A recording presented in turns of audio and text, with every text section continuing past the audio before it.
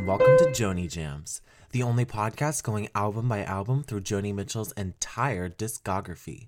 Today, I'll be reviewing Joni Mitchell's 1977 album, Don Juans Reckless Daughter. Ba-da-boom! But I don't know, I was expecting some sort of loud sound effect to come in, but nope, that was just me. So, oh my gosh, what an interesting album to be reviewing this week. Don Juan's Reckless Daughter is such a how do I describe it, controversial album. There's a lot of, fans that I think really enjoy it, and then there's a lot of fans that absolutely loathe it for valid reasons in some parts, and then other parts, not. I think there's some incredible things that go on this album that are actually really underappreciated in Joni's larger scope of work, but we'll get into that later. This album came out December 13th, 1977, and it was Joni's last album to go gold, and I think I can understand why after people bought this album, they were going to stop buying her music, because as we'll get into, Joni's sound on this album is nothing short of completely different than anything she had done before in her career. I mean, it's so funny because when I think about albums like Ladies of the Canyon and Blue and, anything before that, Joni's sound is so distinctly soft and folky. Not fully folky, because, she would get mad at me for saying that. She would get mad. But, it was a very lighter sound. Not the lyrics, but the sound of music, just piano and guitar. And then you get to an album like this where there's such a concept going on and there's such vivid, rich music. I note that this album has symphony orchestral break. It has bongos, cowbells, voice work from other artists, chanting, siren-like singing. There's all these different things that go on in this album that I don't think any audience at the time would ever have expected from a Joni Mitchell album. And I actually really commend her for trying something new, for trying something different. I think it's great. I love when artists experiment and go into different places, and this album is totally an experiment. Kind of into the background of this album, it was one of her most, to me at least, it's one of her most ambitious projects that she has ever taken. I kind of note that this album feels like a dream when you listen to it. The theme of dreams really comes around a lot on this album, actually, dreaming about a whole different about things. So Joni went underground in 1977, and she booked a European tour, which was canceled, and she was, claiming exhaustion, but she was actually working deeply and intensely on a new album, and she gets with Jaco Pastorius again and kind of adds some new players. John Guerin is still here as well, but Don Elias, who becomes her boyfriend, and she starts pushing further into this jazz fusion realm where actually, I mean, where are my jazz girls at? I think that this album is less jazz fusion than Hygieia was. This album to me is more how would I describe it? There's some world music on it. There is, I don't know. I feel like there's some more rock songs on here. Like Off Night Backstreet, I would think is more of a rocky type song. So is Jericho. More rock than it is jazz fusion, but I guess those can all kind of blend. And this album was near the end of her Asylum contract, so she definitely had more freedom when she was working on the music, which you can totally tell. I mean, I totally see her being free in the recording studio. When we get to the 10th World, we'll talk about how it's so loose and fluid and everyone's just kind of doing their own thing, which I absolutely love. I would say that this album to me feels kind of like a universe far away from anything Joni ever made. It captures a feeling of freedom and pleasure and the exotic and dreams like no other album, I think, in her career. I really don't think there's any other album that's as far away feeling as this album. But I love that. It feels kind of like you're going on a vacation when you listen to it. I should note, though, that critics did not like this album. Loathe is a good word to describe, maybe. They did not like this album. I mean, not as much as Dog Eat Dog, which we'll get to. We will get to. We'll talk about that. But critics did not like this album, and the Joni Mitchell sound, I think they felt was lost, which to me is such bullshit that critics don't appreciate and don't commend artists for trying new things. I've always disliked that about critics, is that when an artist tries something new, they are automatically panned in the beginning before they're actually appreciated. And I think Don Juan's Reckless Daughter's music has become more appreciated over time, especially a track like Paprika Plains or I'm trying to think of another one. I mean, obviously one of my favorite songs is the closer of this album, but we'll get to that. And I don't know, I think it's getting more appreciated as the years go by, but that's a whole nother thing. And one thing I wanted to note was that on Hygieia I talked about the kind of free verse words that she was doing on a lot of the songs. If I think about a song like Blue Motel Room, or like, you tell those girls that you got German measles, she's coming back home. Like kind of these very free rambles. Well, now on this album, the rambling gets even more intense. I mean, I know we talked about the coke on the last album. This album's coke actually, no, I think she was stopped at this time. Huh. I wonder then why she was so crazy in these. I mean, the metaphors and the imagery she creates on some of these songs is fucking batshit, but I love it. Like, it's so fun.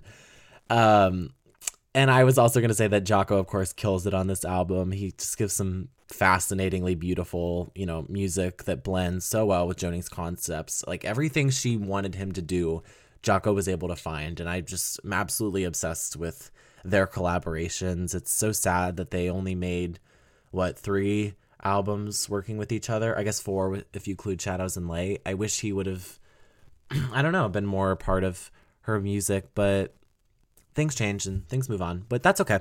So let's get into this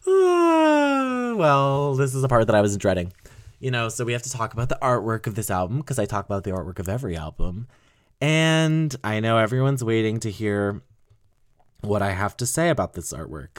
First, let's talk about the non-offensive things on the cover.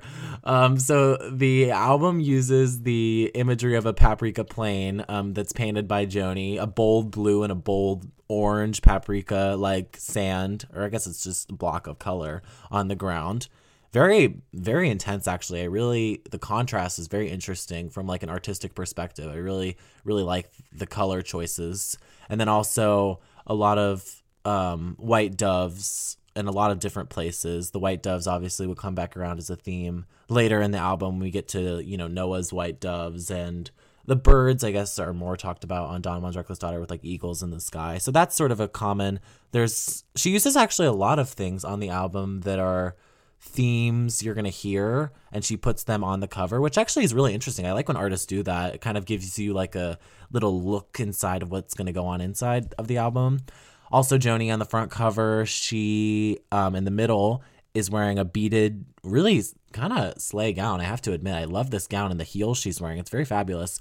And on her dress, she has a naked sort of Eve. I think it's an Eve painting. It looks like some sort of like Renaissance Eve painting, surrounded by a bunch of Mickey Mouse balloons. And there's a red Mickey Mouse balloon that sort of floats throughout all the different artwork on the album, because obviously I should say, like, when I reference the artwork of the albums, any album that I do or that I look over for Joni, I do like look at like the vinyl sleeves and the back cover and stuff. All of those I think are a part of it. And I love, there's one vinyl sleeve where there's a picture of Joni in that beaded gown, but it's like her facing the paprika plains backwards. It's a really gorgeous shot. And when they reprint this album, I kind of really hope that they pick that shot as the cover for reasons we'll get into. Also on the back of the album, here goes in the offensive stuff. We have Joni shown as a little girl, very young Joni, in some sort of indigenous garb or clothing, which I think is definitely in reference to Paprika Plains, when she says, I would tie on colored feathers and I would beat the drum like war. I'll let you guys think about that as you will, about, the correctness of wearing that, but she did it, so there it is. And then also there's a lot of text. Oh wait, I should also talk about the little boy. There's a little boy on the front cover in a little suit. I don't really know who he is, but he's, there. There's also little word bubbles that come off the figures, which is so weird. This album is so wacky. It's so strange. Like some of the words that come out, we have like one of them says, "In my dreams we fly," which I don't know what's that saying. I don't know. Then there's one that says like "Baila mi rumba," which comes from the 10th world, obviously, which is like, dance to the beat or dance to the rhythm, or dance my love, I guess. And then another one, which is very offensive, is Muslims, hey, which no, absolutely not. I'm just not even gonna, anyways, entertain that. And so now let's talk about the actual, figure that everyone references on this album cover that kind of is the reason I think a lot of people are so turned off by this album, which I understandably can, see why they are, is Joni in blackface on the cover.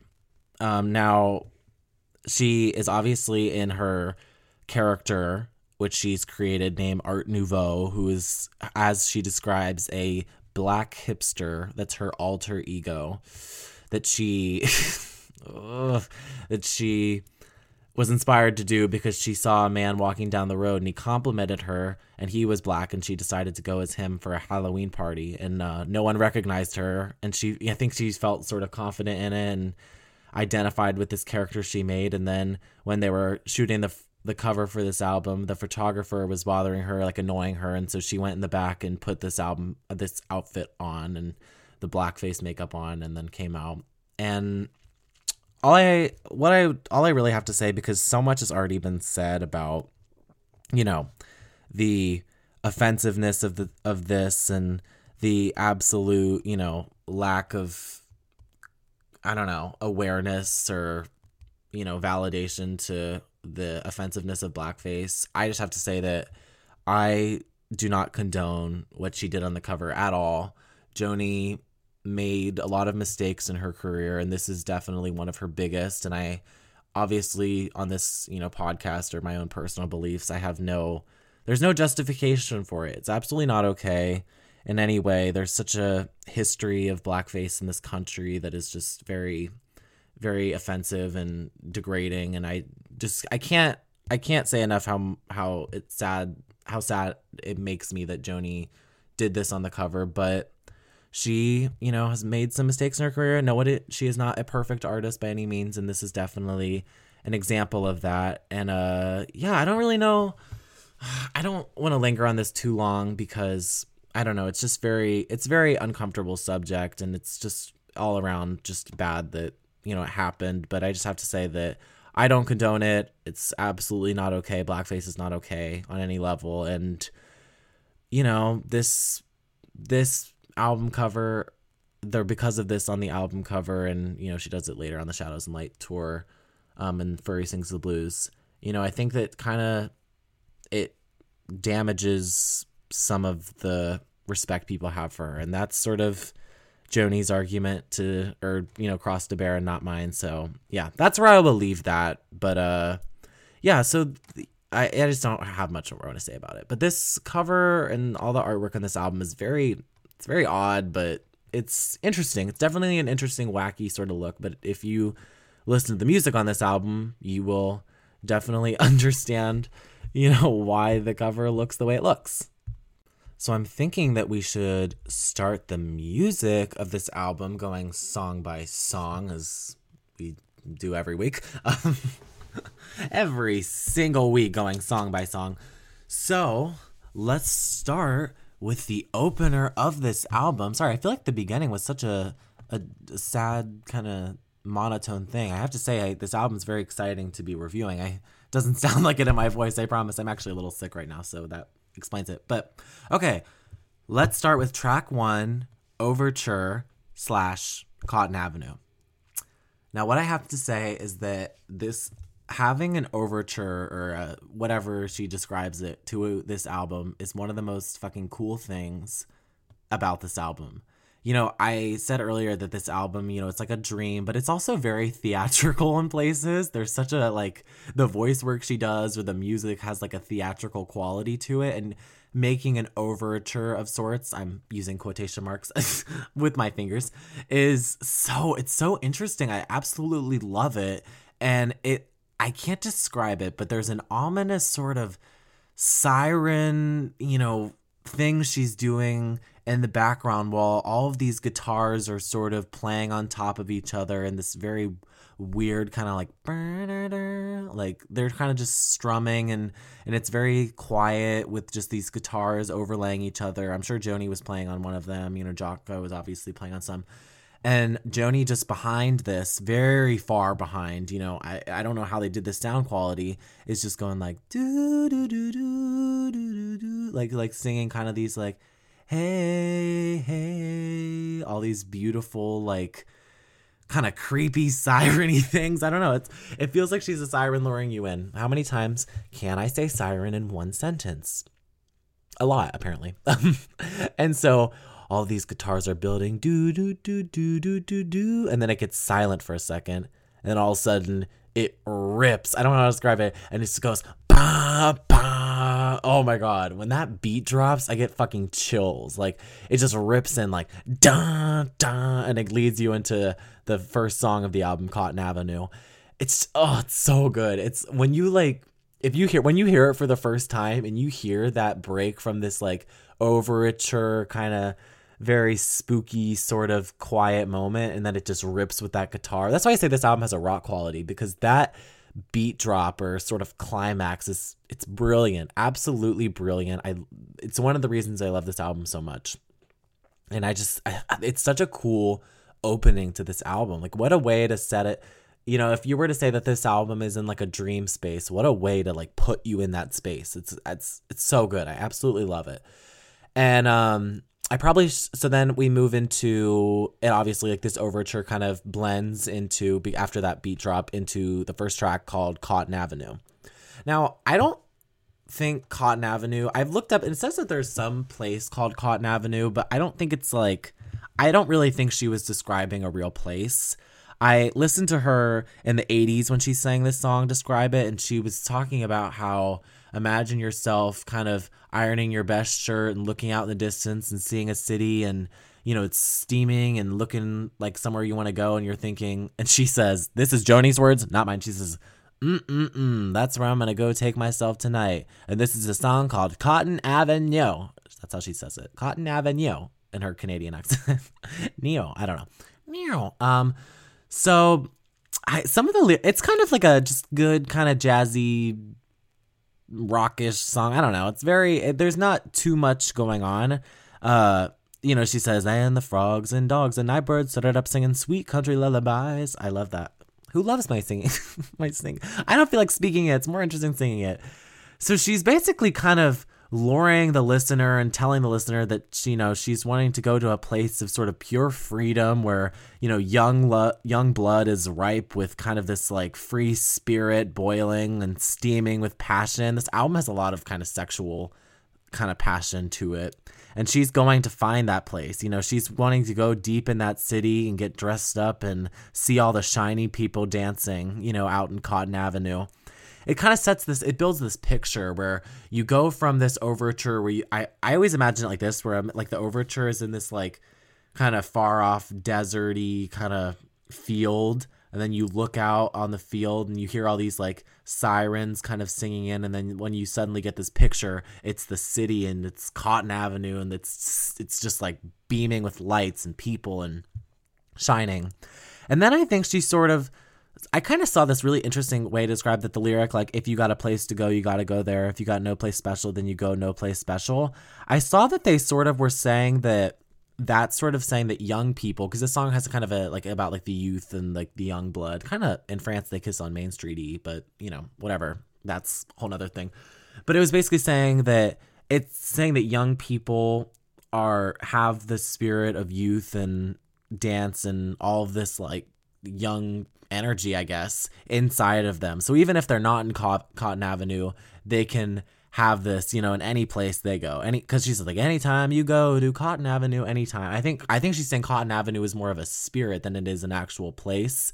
But if you were to, see it plainly in its words. You could say, oh, Cotton Avenue is this little city that she's wanting people to go to. And I mean, it's really cool. I love this song. I think it's really interesting. And this is such a cool opener. It's not my favorite Joni opener just because there's not too much going on in it, like lyrically, but the music is absolutely brilliant. And I just have to, again, stress that rip of like, da, da, in the beginning is so cool. And the music on Cotton Avenue is cool too. It has kind of a like interesting vibe. There's actually 3 songs on this album that are all in the same tuning. Off Night Backstreet, Silky Veils of Ardor, and Cotton Avenue, like Overture Cotton Avenue, which is really cool. I like that she kind of was sticking to this similar tuning. I think she does that sometimes where she'll kind of use the same tuning on the album for a few songs, which I like. Like she does that on Night Ride Home with Passion Play at Night Ride Home. So anyways, the song though ends out into this twisted kind of distortion where the guitars are sort of kind of, you know, they're like dun, dun, they're getting kind of like strummed out of tune. Dun, dun. I wonder how did they do that effect? I don't know. I'm not an engineer. Henry Louis, how did you do the effect? But it kind of fades out a little bit, and then suddenly you blend into the next track, which is such a vast kind of change of pace suddenly for the viewer. And the next track would be Talk to Me. Talk to Me. So, to start talking about Talk to Me, I thought it would be interesting to give this quote. So there's this really great book. It's called Joni in Her Own Words by Malcolm Merriam. It's a really fascinating, kind of takes Joni from different time periods where the same interviewer is talking to her. And one of the tracks that Malka asked Joni about is Talk to Me. And this is a quote from the book that Joni says. I'm not going to do it in her voice because I don't feel like doing it for that long. But she says, oh, talk to me? It's like, are we not an artistic community? Can't we talk about art, painting, philosophy, history? Do we have to talk about... And then she's referencing Bob Dylan doing an interview with Joni and all these other like men like on some sort of tour, I don't know. And she says in Bob Dylan's voice, she goes, like, this is what Bob Dylan says to her. Are you still with that drummer? Does he get you off? Does he come close with that camera on the lips and say something about sex, Joni? And so Joni said, I'm not going to say anything sexy. I'm going to say something revolting. And it came to my mind. Men fake coming. Men fake coming. Because you never hear that said. The cameras went down and the room went blank. That was the end of that. Oh my God. That is so fucking funny. This is when I say Joni is unironically hilarious, because she says things like this and you're just like, oh my God. Like you can just imagine her grin when she says this whole song. I imagine Joni with like the world's biggest grin about all the word, like all the different things she's saying, like some of the lyrics, which I'll get to. It's so funny. And I just love this song. I think that this song really truly is about Bob Dylan. Like, and I know she kind of says that about the quote, but I think in general it's about like Bob Dylan and just the artistic community of rock stars who don't want to talk about the actual like deeper things and what art is, and you know, all the context of art, history, philosophy, things like that. Artists would rather talk about sex, drugs, and rock and roll and roadies. And Joni's saying, can't we just talk about something else? Like, and I think this Mr. Mystery she's referring to is more just her talking to like Bob Dylan or some sort of rocker. It doesn't have to be Bob Dylan. I think, you know, it's just easier to pin it on him, pin it on Bob. Okay. No? Anyone else think pin it on Bob? No. Okay. Well, just me. So I was going to say this song is so just witty and hilarious. And I was talking about the words and the rambling. This song is like a rambling like crazy. Like she's just going all over the place. Let's talk about the opening line. I didn't know I drank, or it's not the opening, but somewhat opening. I didn't know I drank such a lot till I pissed a tequila anaconda the full length of a parking lot. What the fuck? Till I pissed a tequila anaconda the full length of a parking lot. That is so fucking funny. Again, literally hilarious.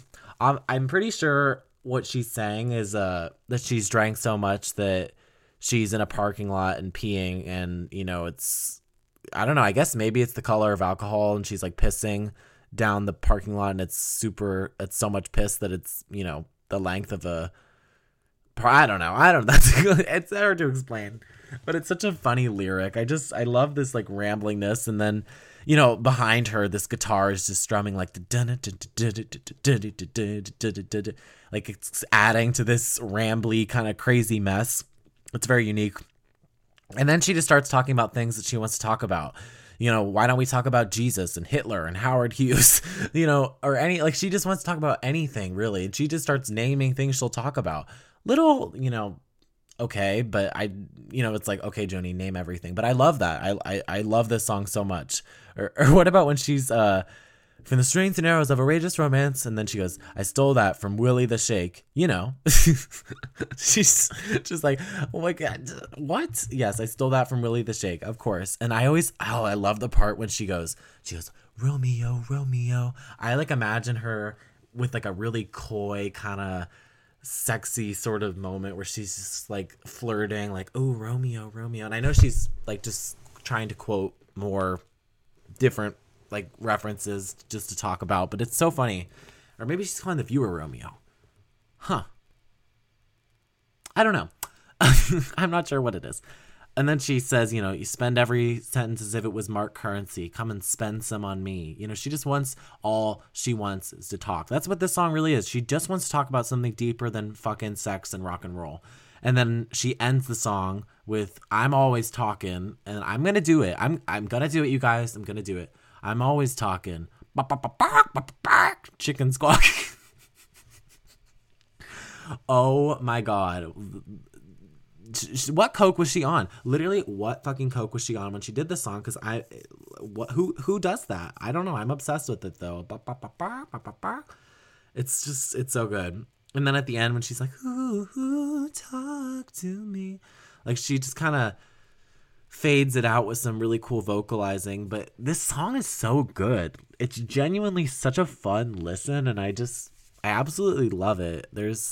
I really have no critiques. The words are cool. The music's great. It's kind of this very fast pace, and 10 out of 10 for the moment.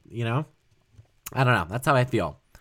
But yeah, let's go to the next track. So this next track is a song from Miles for Isles that was reused on this album, which is Jericho. Now, I talked about a lot of Jericho on Miles for Isles, so I don't really have much more to say about it again.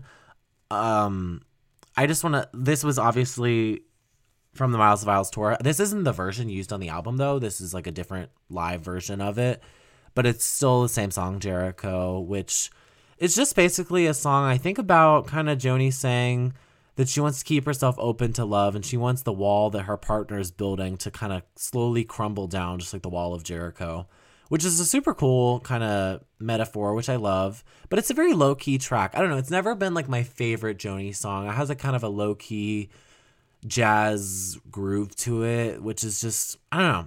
It's not my favorite thing, but it's good. It's good.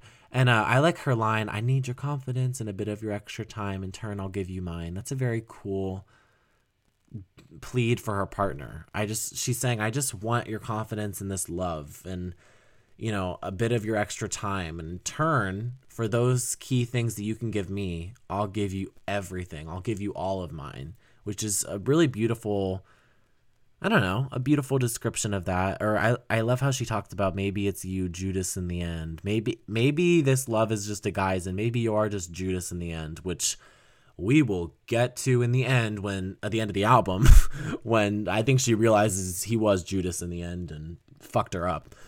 But yeah, Jericho's, it's a good track, and it fades out really cool. It has a cool fade out to it. But and it works well on this album. Yeah, I will say that. It fits well here. It's just, for me, Jericho's never been my favorite track. I don't know. I have weird feelings about this song for some reason that I just can't pinpoint down. It's just never been my fave, but that is okay. It doesn't have to be my fave, I guess. But my next track that we're gonna go into is definitely a fave. Oh my fucking god. Get ready to explode. Oh my god. Here we go on Paprika Plains. Ba-da-dun. This song is just like, why was I like, I almost said this album. This song is a fucking masterpiece. what to say about Paprika Plains besides that this is one of Joni's most conceptual, bold, daring choices she could have done on an album. This is such a daring choice to do a whole side with just one song, with Paprika Plains, with the 8 to 9 minute, I think, right? 8 to 9 minute, musical break, where it's an orchestral break with piano and an orchestra, out of tune orchestra, I should say. It's just, it's so good. I love this song. If I had to rank all of Joni's songs, this would definitely be in my top 5. Maybe number 2. I don't know my favorite. I think my favorite Joni Mitchell song is Song for Sharon, but I think this might be number 2. And I think number 3 is also on this album as well. But let's go into kind of the genesis of Paprika Plains. I have to say this song is a very emotional song for me for some reason. It makes me very emotional. I can't explain it, but that's besides the point. So the genesis is from an offhand remark. Bob Dylan, oh my God, he's back, you guys, help! Is an offhanded remark Bob Dylan made to Joni at a rap party Paul McCartney threw on the Queen Mary after recording Venus and Mars. Oh my God. And so Bob asked Joni, he said, what would you paint in this room that they're in? Joni's a painter. And she said, I'd paint this mirrored ball spinning, and I'd paint the women in the washroom and the band. And then a few nights later, or maybe it was a few months later, I can't remember if it was a few nights or a few months, in a dream, she has these sort of, this image comes back to her, but then she also sees an image of, I'll try to summarize it as fast as I can, but she's in a plane and she grazes over a Paprika Plain in this like helicopter, and she goes down, like the helicopter starts going close to the land, where she sees a group of indigenous people. I don't know what they're doing. They're just like looking at her or something. And then suddenly when she looks back up and looks out at the distance, there's a nuclear sized bomb that goes off, and it like gets closer and closer and closer until everything explodes. And then Joni's like naked and flies back into infancy. It's a lot. It's the album liner notes describe the dream. They're not like, the whole orchestral break is the dream. And so the album liner notes explain what that is, but those aren't in the actual, you don't hear that being read, which would be kind of cool, actually, to hear the, the album liner notes about the dream read over the orchestra. Anyways, I don't know. If anyone wants to do that, that would be really interesting. But it's just, this song goes through so many different places. Obviously, we have that dream. We have that comment she made to Bob Dylan about the mirrored ball spinning. And she just goes into she tells such a story. So in the beginning, we're in this bar, and it's kind of a dance hall bar, and it's really a bar, I think, reminiscent of her days back in Canada when she was a child. Really, I mean, she says, back in my hometown, they would have cleared the floor to watch the rain come down. There's this rain going on outside while there's this dance hall, and everyone's inside dancing it up and making deals. That's a different song, different album. Anyways, and so suddenly she takes from that thing and then starts talking about kind of the indigenous people of Canada that she grew up seeing, all in their beaded leather, and she would want to join them and tie on their colored feathers and beat the drum like war, which is a really interesting picture to make. And that's sort of why she has that photo of her on the back of the album, which, okay. So she sort of starts talking about the indigenous populations of Canada, kind of frequenting this bar, this area, I think, maybe this dance hall specifically. And then the fourth verse, of this beginning opening, pure just piano. Oh, by the way, Joni's piano on the song is brilliant, but we'll get into that in a second. The fourth verse is basically a description about, how do you describe it? Like colonization and sort of cleansing out people's ethnic identities, like kind of whitewashing them to fit the norms of society. She talks about when the church came through, they traded beads for bottles and they smashed them on Railway Avenue. If anyone here is a big Prince fan, Prince was a huge Joni fan, and his song Raspberry Beret actually is place in this world. You know, he talks about Mr. McGee's or whatever. Anyways, or Railway Avenue. Sorry. Yeah. Anyways, that's how I get myself back on track. I'm like, okay.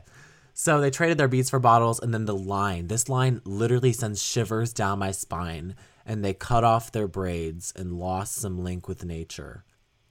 It's just, it's so good. It's so powerful because I know what it represents. I know what that's saying. That is representing just all people who get their culture washed out by a larger group of people that come in, and then they lose that link with their true identities or their original identities. And that's what she's saying.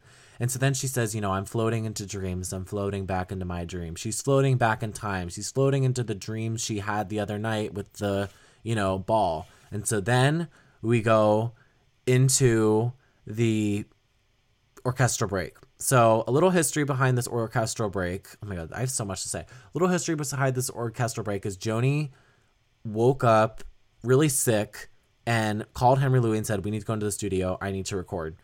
And so she goes onto piano because she was having this like weird piano where she couldn't hit a wrong chord. And so she goes into the studio and records 2 hours worth of piano playing, fading, you know, just constantly playing. And she just could not hit a wrong note. And so what they ended up doing was taking this piano session, kind of splicing it up and then adding an orchestra behind it and then making that into the dream sequence of this song. So suddenly when Joni's saying, I'm floating back into my dreams. Oh, shit, I forgot to say this. So when she finally floats back into her dreams, it's when she says, I dream paprika plains. And I could cry. I literally could cry. Oh my God.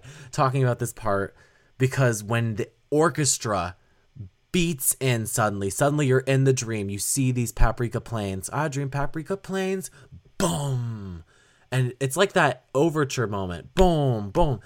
Vast and bleak and God forsaken. Boom. Paprika plains. Like it just, the way it hits, it scratches my brain in the perfect way. It's so brilliant. It's so brilliant, and anyone who loves this song, listen to it.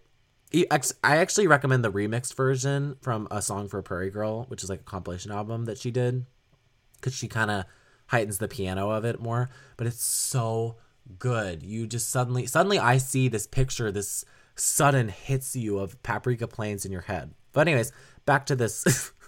Back to this dream. I love this song. So we have, you know, this orchestral break and the strings over time ended up getting, they were put on after, like the string and then the ending tag were put on after, but the strings were out of tune because of, you know, it had to do with weather and things like that. It's a long story.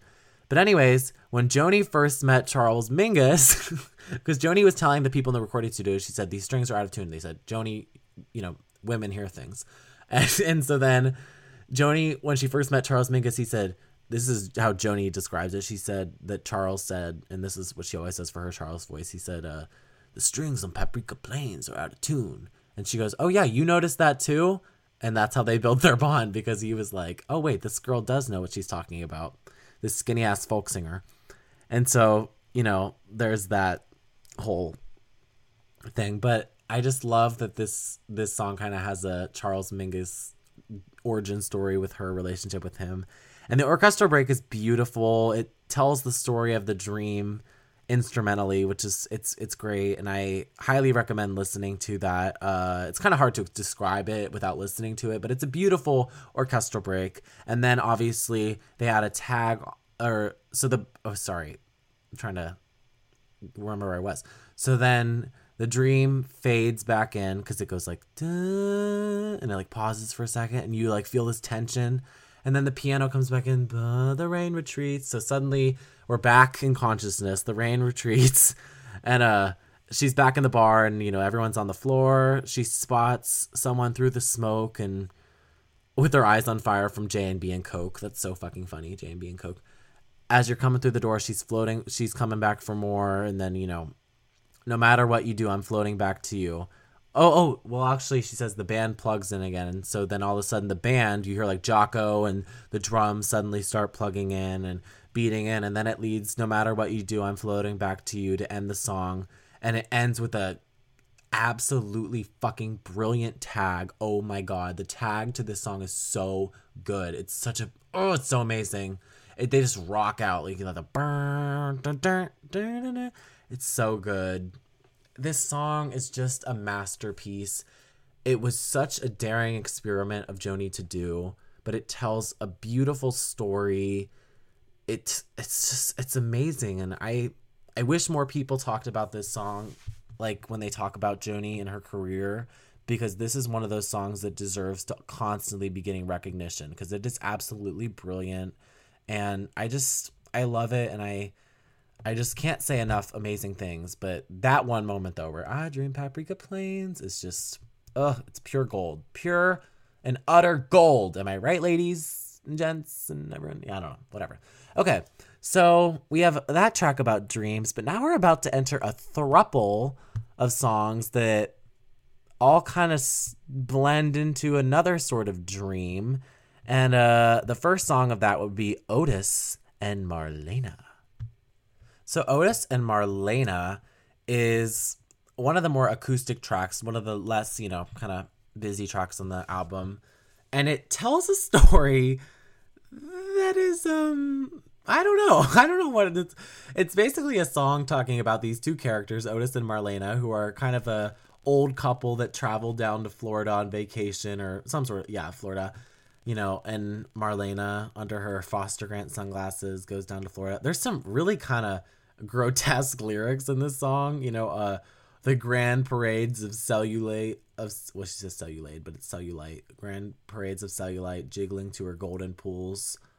Like, they jiggle into surgery, hopefully beneath a blade. Dream of golden beauty. Dream, back to dream, because dreams are literally all over this album. And it's just like kind of an interesting song. It's like a character study song, basically. And it's kind of talking about the frivolity of their lives while there's something more serious going on. So they're in Florida, you know, watching cartoons, swimming by the pool, getting rid of their jiggling bodies. While back in Washington, Muslims stick up Washington, she says. And this is in reference to the 1977 attack, the Hanafiya siege.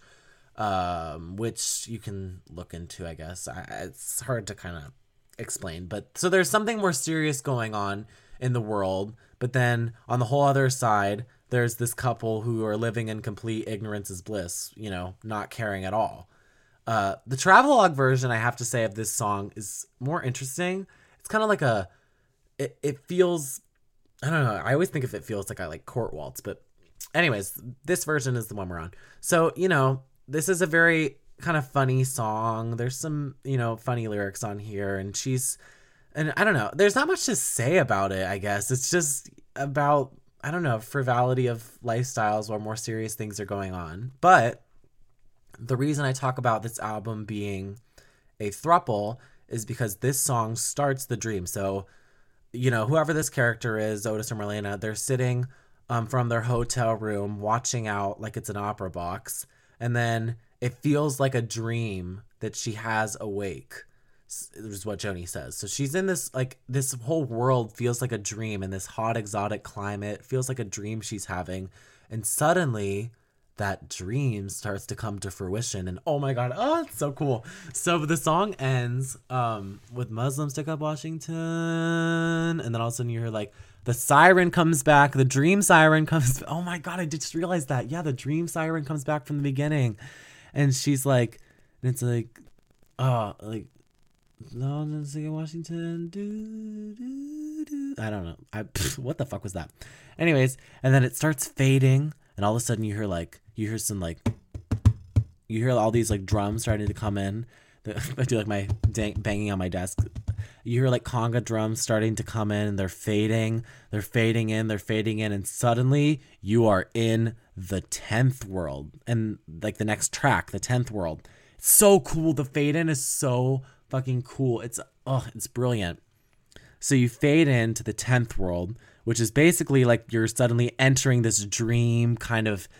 Not the 10th world basically is like you're in a whole nother realm. It's like you're into a new realm of this, like, I don't know, climate of, it feels to me like you're in either South America or like the Caribbean based on the instruments that they're playing, and also they're speaking in Spanish at points. So that's kind of where I would say this 10th world is, but it doesn't really matter either way. I saw one thing that said this song was inspired by Joni's trip that she took to a Brazilian festival, which I thought would be like a festival in Brazil, I should say, which I thought maybe that's true. I don't know if that's, factual or just lore. One thing about this song is that it was released as a single in France for some fucking reason. I have no idea. And this song is basically just, I don't know how to describe it. It's just a room of players playing off each other, but there's not really a structure. There's no structure. It's just loose. Some of the musicians featured on this song are Don, alias, who, Joni's works with a lot, Manolo Badrena, Alex Acuna, and Arito Moriera. And then also, oh my God, mother alert, Shaka Khan. What? Oh my God. You'll hear like, dream, I could dream.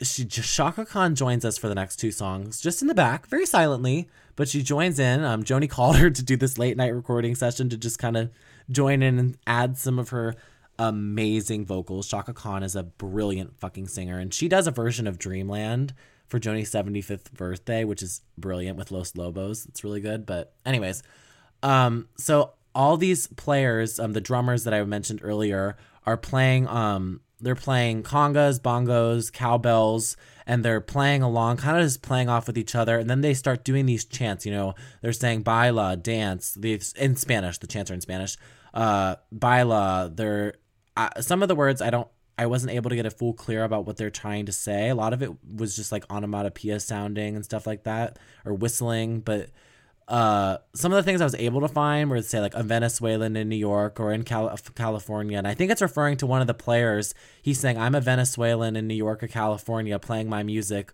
but I bring the music from my heritage across the whole world. I bring it to everyone, including to the gringos in the room, which the gringos are like white people, basically. Which is so funny. So he's basically saying, like, I'm bringing this music that I'm playing, this, music of my heritage into this room, and the music is amazing. I have to say that the pure percussion on this song is absolutely brilliant percussion. It's one of the most daring projects. We go from Paprika Plains, which is a daring project. This song is even just as daring because it's not structured. Joni's barely in it. She's just saying, dream on, or what is the chant? Baila mi rumba, like that's all they say, baila, like, and then kind of there's also a part where the players, like the percussion players, are trying to teach the gringos in the room how to dance. Like they're saying izquierda, left, like they're like, go this way, and it's so funny. Like it's so good. I love it. Like this is such an amazing track, and it transports you into the dream world perfectly. You are suddenly transported into this dream world where you are, I don't know, you're just in a whole nother realm. It's Otis and Marlena's dream world blends into this, and it's just brilliant. I love this song. I actually tweeted the other day, I was talking about, like, imagine a Joni fan who liked her earlier work suddenly clicking on this song. Like, they were probably gagged. And there's lore that this album, Don Juans Reckless Daughter, is one of the most returned records ever, and I think it's because people just didn't know. They were like, what is this? Who is this? And what have you done with Joni Mitchell? But I love it. I think this track is brilliant. I think all the percussion players are absolutely, they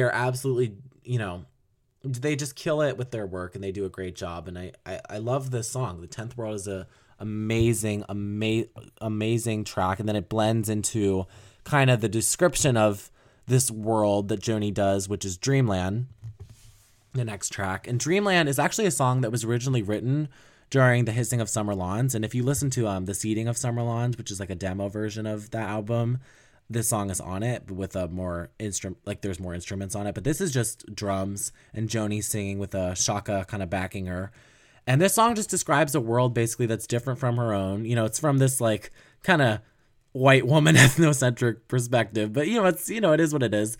And she basically says, it's a long, long way from Canada, but a long way from snow chain, donkey vendor slice. She start describing this world. I love that. It's a long, long way from Canada, and this whole world she's saying is so far away from anything she's in. And she's embracing this world. She's kind of conquesting into this new world. And so when she's conquesting into this new world, she's mentioning Walter Raleigh and Chris Columbus. And she wraps the new world's flag around her like Dorothy Lamour, who, had this kind of thing with a flag. I try to remember what it was, like some sort of routine. I don't know. And I love it. I think she was like a Brazilian. And then it's, it's just a great song. Kind of just all these lyrics describing the world. A lady in a foreign flag on the arms of her Marlboro man. That's her, obviously describing her and Don Alias, who was her boyfriend at the time. So she's basically calling him a Marlboro man, which the silence is deafening. Anyways, she also calls out her mom. We talked about before how Joni Mitchell hates her mother, and well, allegedly. And she says 6 foot drifts on Myrtle's lawn. Myrtle's lawn gets brought back into. It's very interesting. Also, let's talk about how she recalls the song Carrie from Blue, where she says African sands on the trade winds and the sun on the Amazon, where on Carrie she says the wind is in from Africa. So there's some little callback. And I just love, dreamland, dreamland, dreamland, dreamland. And then Shaka Khan kind of comes in and does like some vocals. Hey, hey, hey, hey, hey, yeah.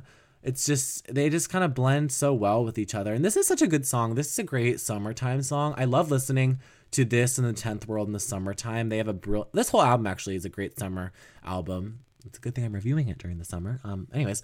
But it's a great track. I love Dreamland. I've always loved it. I think it's such a fun version. And actually, if you listen to Shadows and Light, which I'll get to in a few weeks, it's a very, it's a great version of it on there as well. So I love Dreamland and I love the 10th World and this whole throuple of kind of this couple on vacation, and then they slowly, Joni blends into this, dream world with the 10th World, this daring, bold instrumental chant, I don't know, sort of vibe. And then we go into Dreamland, which is where she's describing this whole world that she's found herself in. It's a really, really cool and conceptual piece that I love. I think it's brilliant. And yeah, I don't know. It's a really great, I don't know why I say I don't know so much, because I do know. It's a great, track. So those are that throuple, and now we move into the final 3 throuple of this album, which we'll start with the title track of this album, Don Juan's Reckless Daughter. So let's talk about this track, you guys. I mean, it is a part 2 of Coyote, which is a song about Sam Shepard, and this song kind of is also about Sam Shepard, I think. Oh yeah, no, it is. Sorry. Not I think. I know. This song is also about Sam Shepard, and Coyote is basically a song about a woman. So Joni is basically telling Sam Shepard that, on Coyote, she's talking about how different they are, and, he's up all night in the studios and she's on a ranch. But then this song is more about how similar they are. And she's talking about, you're the snake on land, I'm the eagle in the sky. There's sort of that, they're counters of each other, but then they also are very similar, because she says, I came 2 days off your tail, which is basically because their birthdays are so similar. His was November 5th and hers was November 7th. And so they have similar birthdays, 2 days off your tail. And so they're twin spirits in a way. And this spirit, there's this spirit, I don't know how to describe it. The spirit that's talking to her throughout the song with another voice. They had a guy come in and do the voice work for it. I can't remember his name, but he was the kind of the spirit voice. Because if you listen, you can hear like snakes along a railroad track, which I saw someone else on Twitter that also agreed with me, that used to think that I used to thought it was sex on a railroad track. It was like sex along a railroad track. He says, I don't know why I thought that. Maybe I'm just like, I have a bad mind. I don't know. I thought that's what it was. Also, let's talk about how Don Juan, I guess. Don Juan is a fictional Spanish pirate who devotes his life to seducing and, womanizing. And it's very interesting that Joni would consider herself Don Juan's reckless daughter. Reckless? Of course. But Don Juan, like, why Don Juan's? I think Joni kind of is a very, I don't know. I could see her feeling like a free-flowing pirate at sea seducing women. I don't know. I kind of see that, because or I guess it would be seducing men, but I don't know. It's interesting. I think it's very, fun. Also, I should say that this song also is on Coyote tuning as well. It's not just a part 2 of Coyote in lyrics, but also in tuning. And allegedly, Jocko, when he was playing this song in the recording studio, because it's such a like rough song in your fingers, his fingers were bleeding, which is insane. And then someone else's feet, they were doing bells on their feet, like they're basically like when you move your, like you're dancing with these bells on your feet, and like it like caused something, like because of how intense it was, all these different things. The song has a really rocky, rough backing to it. Not rough in a bad way, in a really good way, but it's there if you listen. And I love the lyrics on this song. So imaginative, so interesting. I come from open prairie, seeking wisdom and a lot of jive. Last night, the ghost of my old ideas reran on Channel 5. Maybe bad ideas. Like, I love that line. Like, the ghost of my old ideas reran on Channel 5. That's so interesting. And she does come from open prairie. She's from prairie land, and she calls herself a prairie girl later, Song and a Prairie Girl. Wow, that compilation album just got 2 mentions on this. Hopefully everyone's going to be listening. So she basically is telling Sam later in the song, she says, the serpent is inside of her, but it's also inside of you. The serpent is you, but it's also inside of me. And the eagle is me, and it's also inside of you. I love the line also, as we center behind the 8 ball, as we rock between the sheets. There goes that sexual prowess that they have, the center behind the 8 ball. That's kind of, a little dirty. And then what about when she says, hearing good old God save America, and then you hear, oh, say can you see, like, I don't really actually, that is a line I don't understand, like, what she's trying to say about, like, in God Save America. If anyone has an idea, please let me know.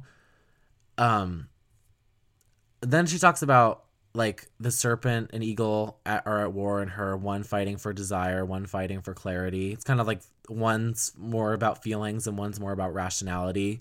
And they're sort of inside of her, and she, I don't know, sort of something she deals with. Puffed up and strutting sometimes when she wins, down and shaking when she loses. So she has kind of these twin personalities inside of her as well, but then also her and Sam are these twin personalities. And then the spirit that's guiding her is saying, he's talking in spectrums. He talks Mother Earth to Father the Sky, self-indulgence to self-denial, man to woman, scale to feather, you and I. That's such a good lyric. Oh my God, that's such this is why I say Joni is the best songwriter of all time, because that's such amazing lyricism. She literally goes from like a broad picture. She goes man to woman, scale to feather, and then you and I. That's...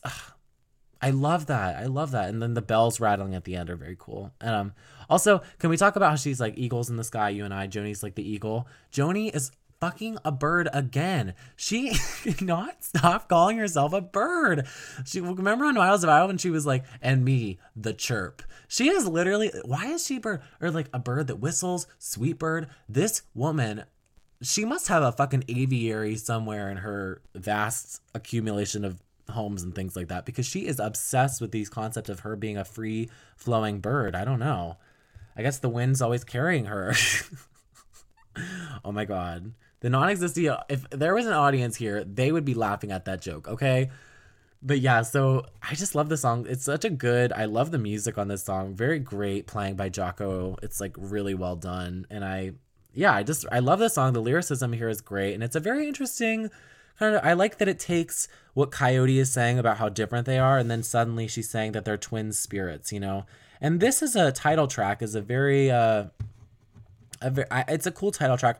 I wonder why she chose this as the title track. I don't know, or like why she chose to name the album after this song. Because, well, I guess she could have named the album Paprika Plains, or maybe she could have named the album The 10th World. That would have been a cool title, The 10th World. But I don't know, it's still cool. Don Juans Reckless Daughter, and it's a really great song, one of her like longer songs, but it's really great. And I love the rambling on this song's pretty intense, but yeah, and her voice work on this song is very interesting as well. But anyways, yes, so that is Don Juans Reckless Daughter. And then the next track is Off Night Backstreet, which is, I don't know, this is probably the most rock song on this album. The music in this song is brilliant, or like it's like real rough and dun dun dun dun dun dun dun, like really well done, really cool. And it was released as a single, didn't chart, but it was as a single. I couldn't see a song like this charting. There's too many, I don't know, some of the parts of it are a little strange, and like what I was going to say about Joni on this album is love in this final part of the album, like relationships and love are slowly, like, we are not in this vacation dream world. Love is slowly but surely kind of falling off the deep end, and like by the time we get to the next song, love is completely gone and she's bitter. Or not bitter, but she's disillusioned. And here the disillusionment is kind of starting as well. She's slowly descending with love. And, you know, in this relationship, she is the other woman. She's this off night backstreet that this man just uses for sex, but he has another woman that he kind of struts around, you know, because like her and this man are just stinger to stinger and heart to heart, but he doesn't want to show her off. He has another woman. Now, I don't know who this song is about. I would be very curious if anyone has ideas who this song is about. But yeah, it's very interesting. And this woman is, you know, she's moving in with him and she's keeping his house neat and his sheets sweet. Yet Joni's just the off-night backstreet. It's really cool lyrics, but it's very sad if you think about it. Like, I find this song to be very, very depressing because, I mean, I totally understand like what she's trying to say, like being the other woman. Like, maybe I'm just kidding myself when I say I love you. Like, maybe this isn't even love because you apparently don't love me. You have this other woman that you give your time to. Like, the only time you give time to me is late at night, high in a back room. You're calling me to be some off night backstreet. You bring me such pleasure. You bring me such pain. And then obviously when she's talking about like the like long black hair and the bathtub drain, I think that that's describing like Joni going, like being with him and then like seeing signs of the other woman around, like kind of that pain that it brings. Like, you bring me pleasure because we have sex, but then you bring me such pain when I realize that it's just sex.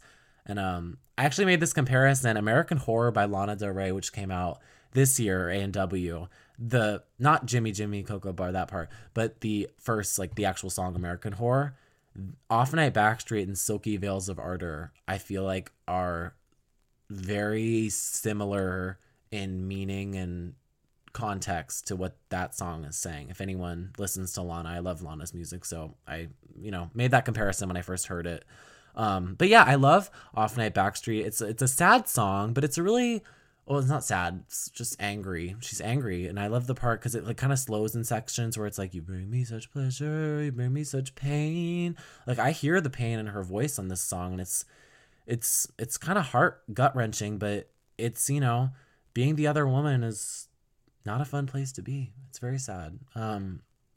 But it's a great, the band on this, like, I really love the music on this song. It's probably my favorite part of this song, but it's very sad. And yeah, Off Night Backstreet is a really great song, and I highly recommend it. People don't ever talk about this song, but it's a good song. So, you know, gays, start bringing this one back up. I'm sure there is a gay man that can totally remember this, or not remember, relate to this song. I didn't say it was me, okay? Please leave me alone. Maybe it is. I don't know. So there's Off Night Backstreet, and now we are going to the closer, the Silky Veils of Ardor. Ooh. I'm promising myself that I'm not going to cry when I'm reviewing this song.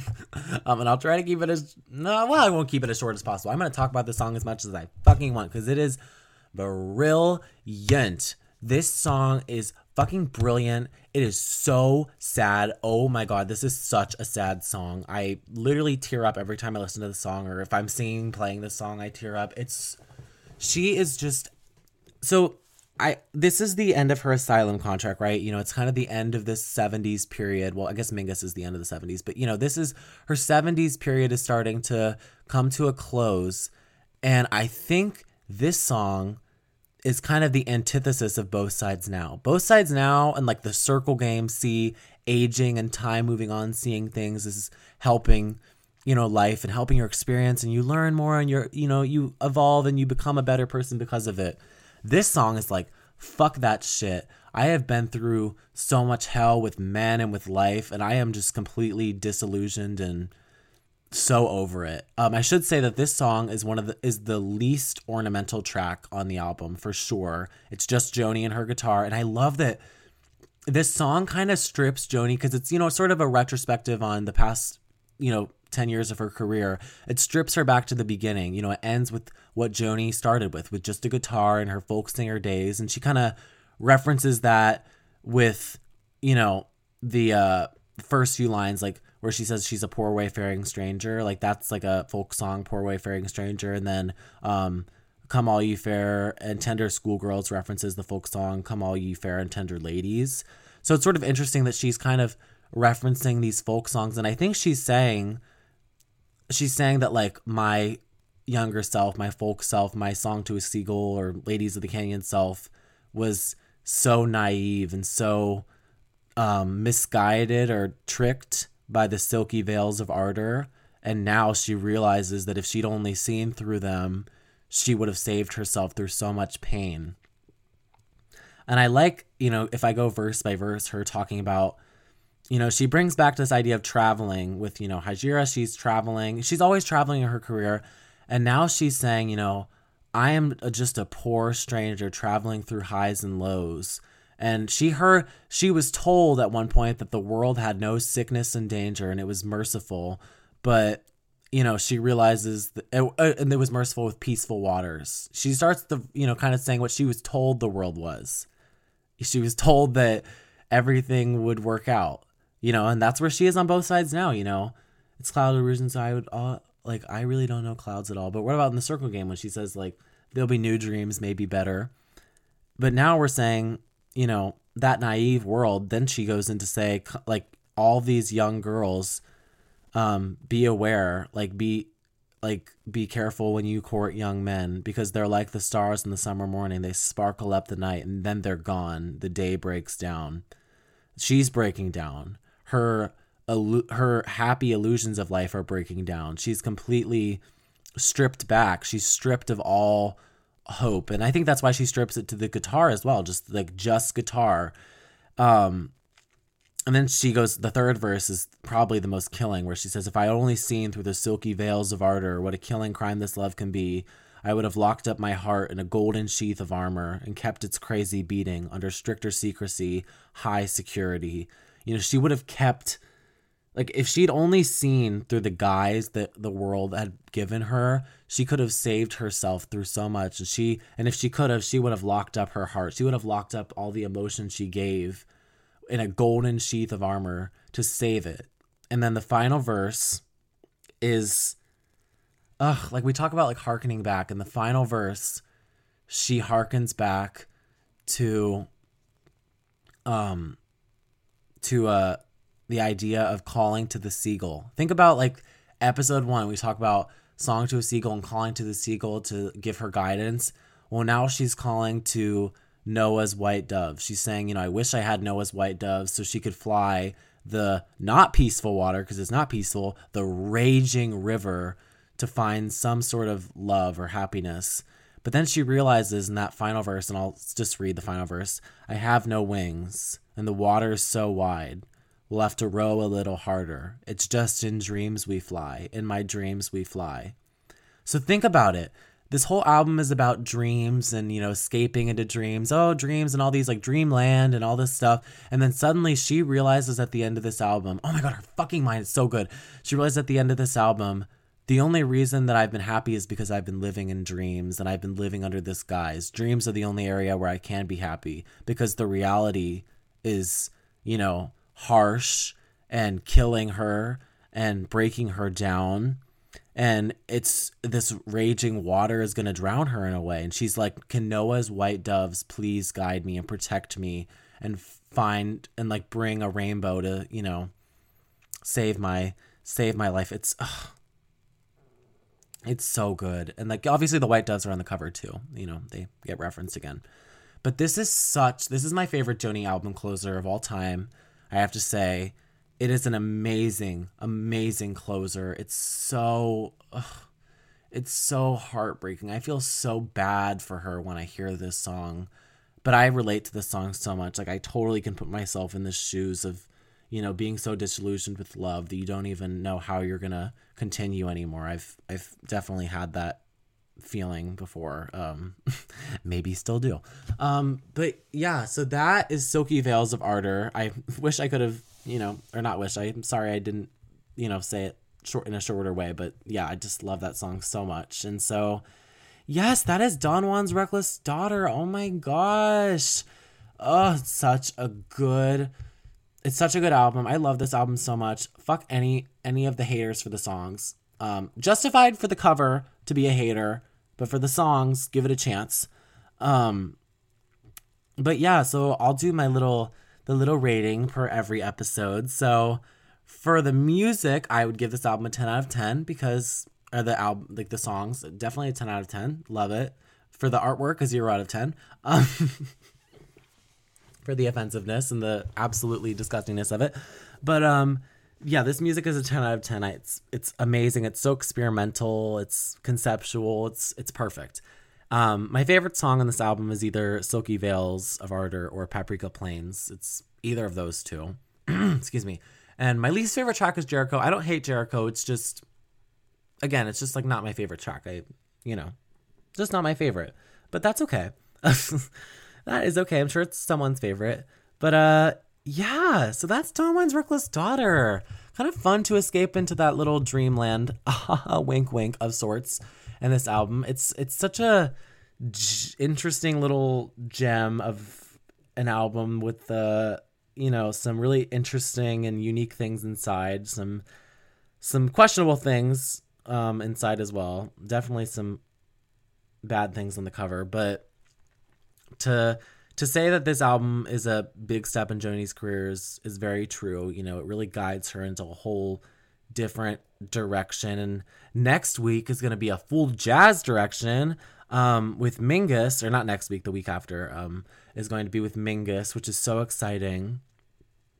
I say week after because I'm going on vacation, but anyways, with Mingus, and I'm so excited to talk about Mingus and her whole relationship with Charles, and that's gonna be really fun. But yeah, I really hope you guys enjoyed my talking about Don Juan's Reckless Daughter. It was really fun to kind of re-look at this album in a whole deeper lens. It's because there's so much going on that I didn't even realize. I'm really happy about it. But yeah, so next time we will be with Mingus. But thank you so much for listening. Leave us a review or a rating on wherever you listen, Spotify or Apple or whatever. And thank you so much for listening. I'll see you next time on Mingus. Bye.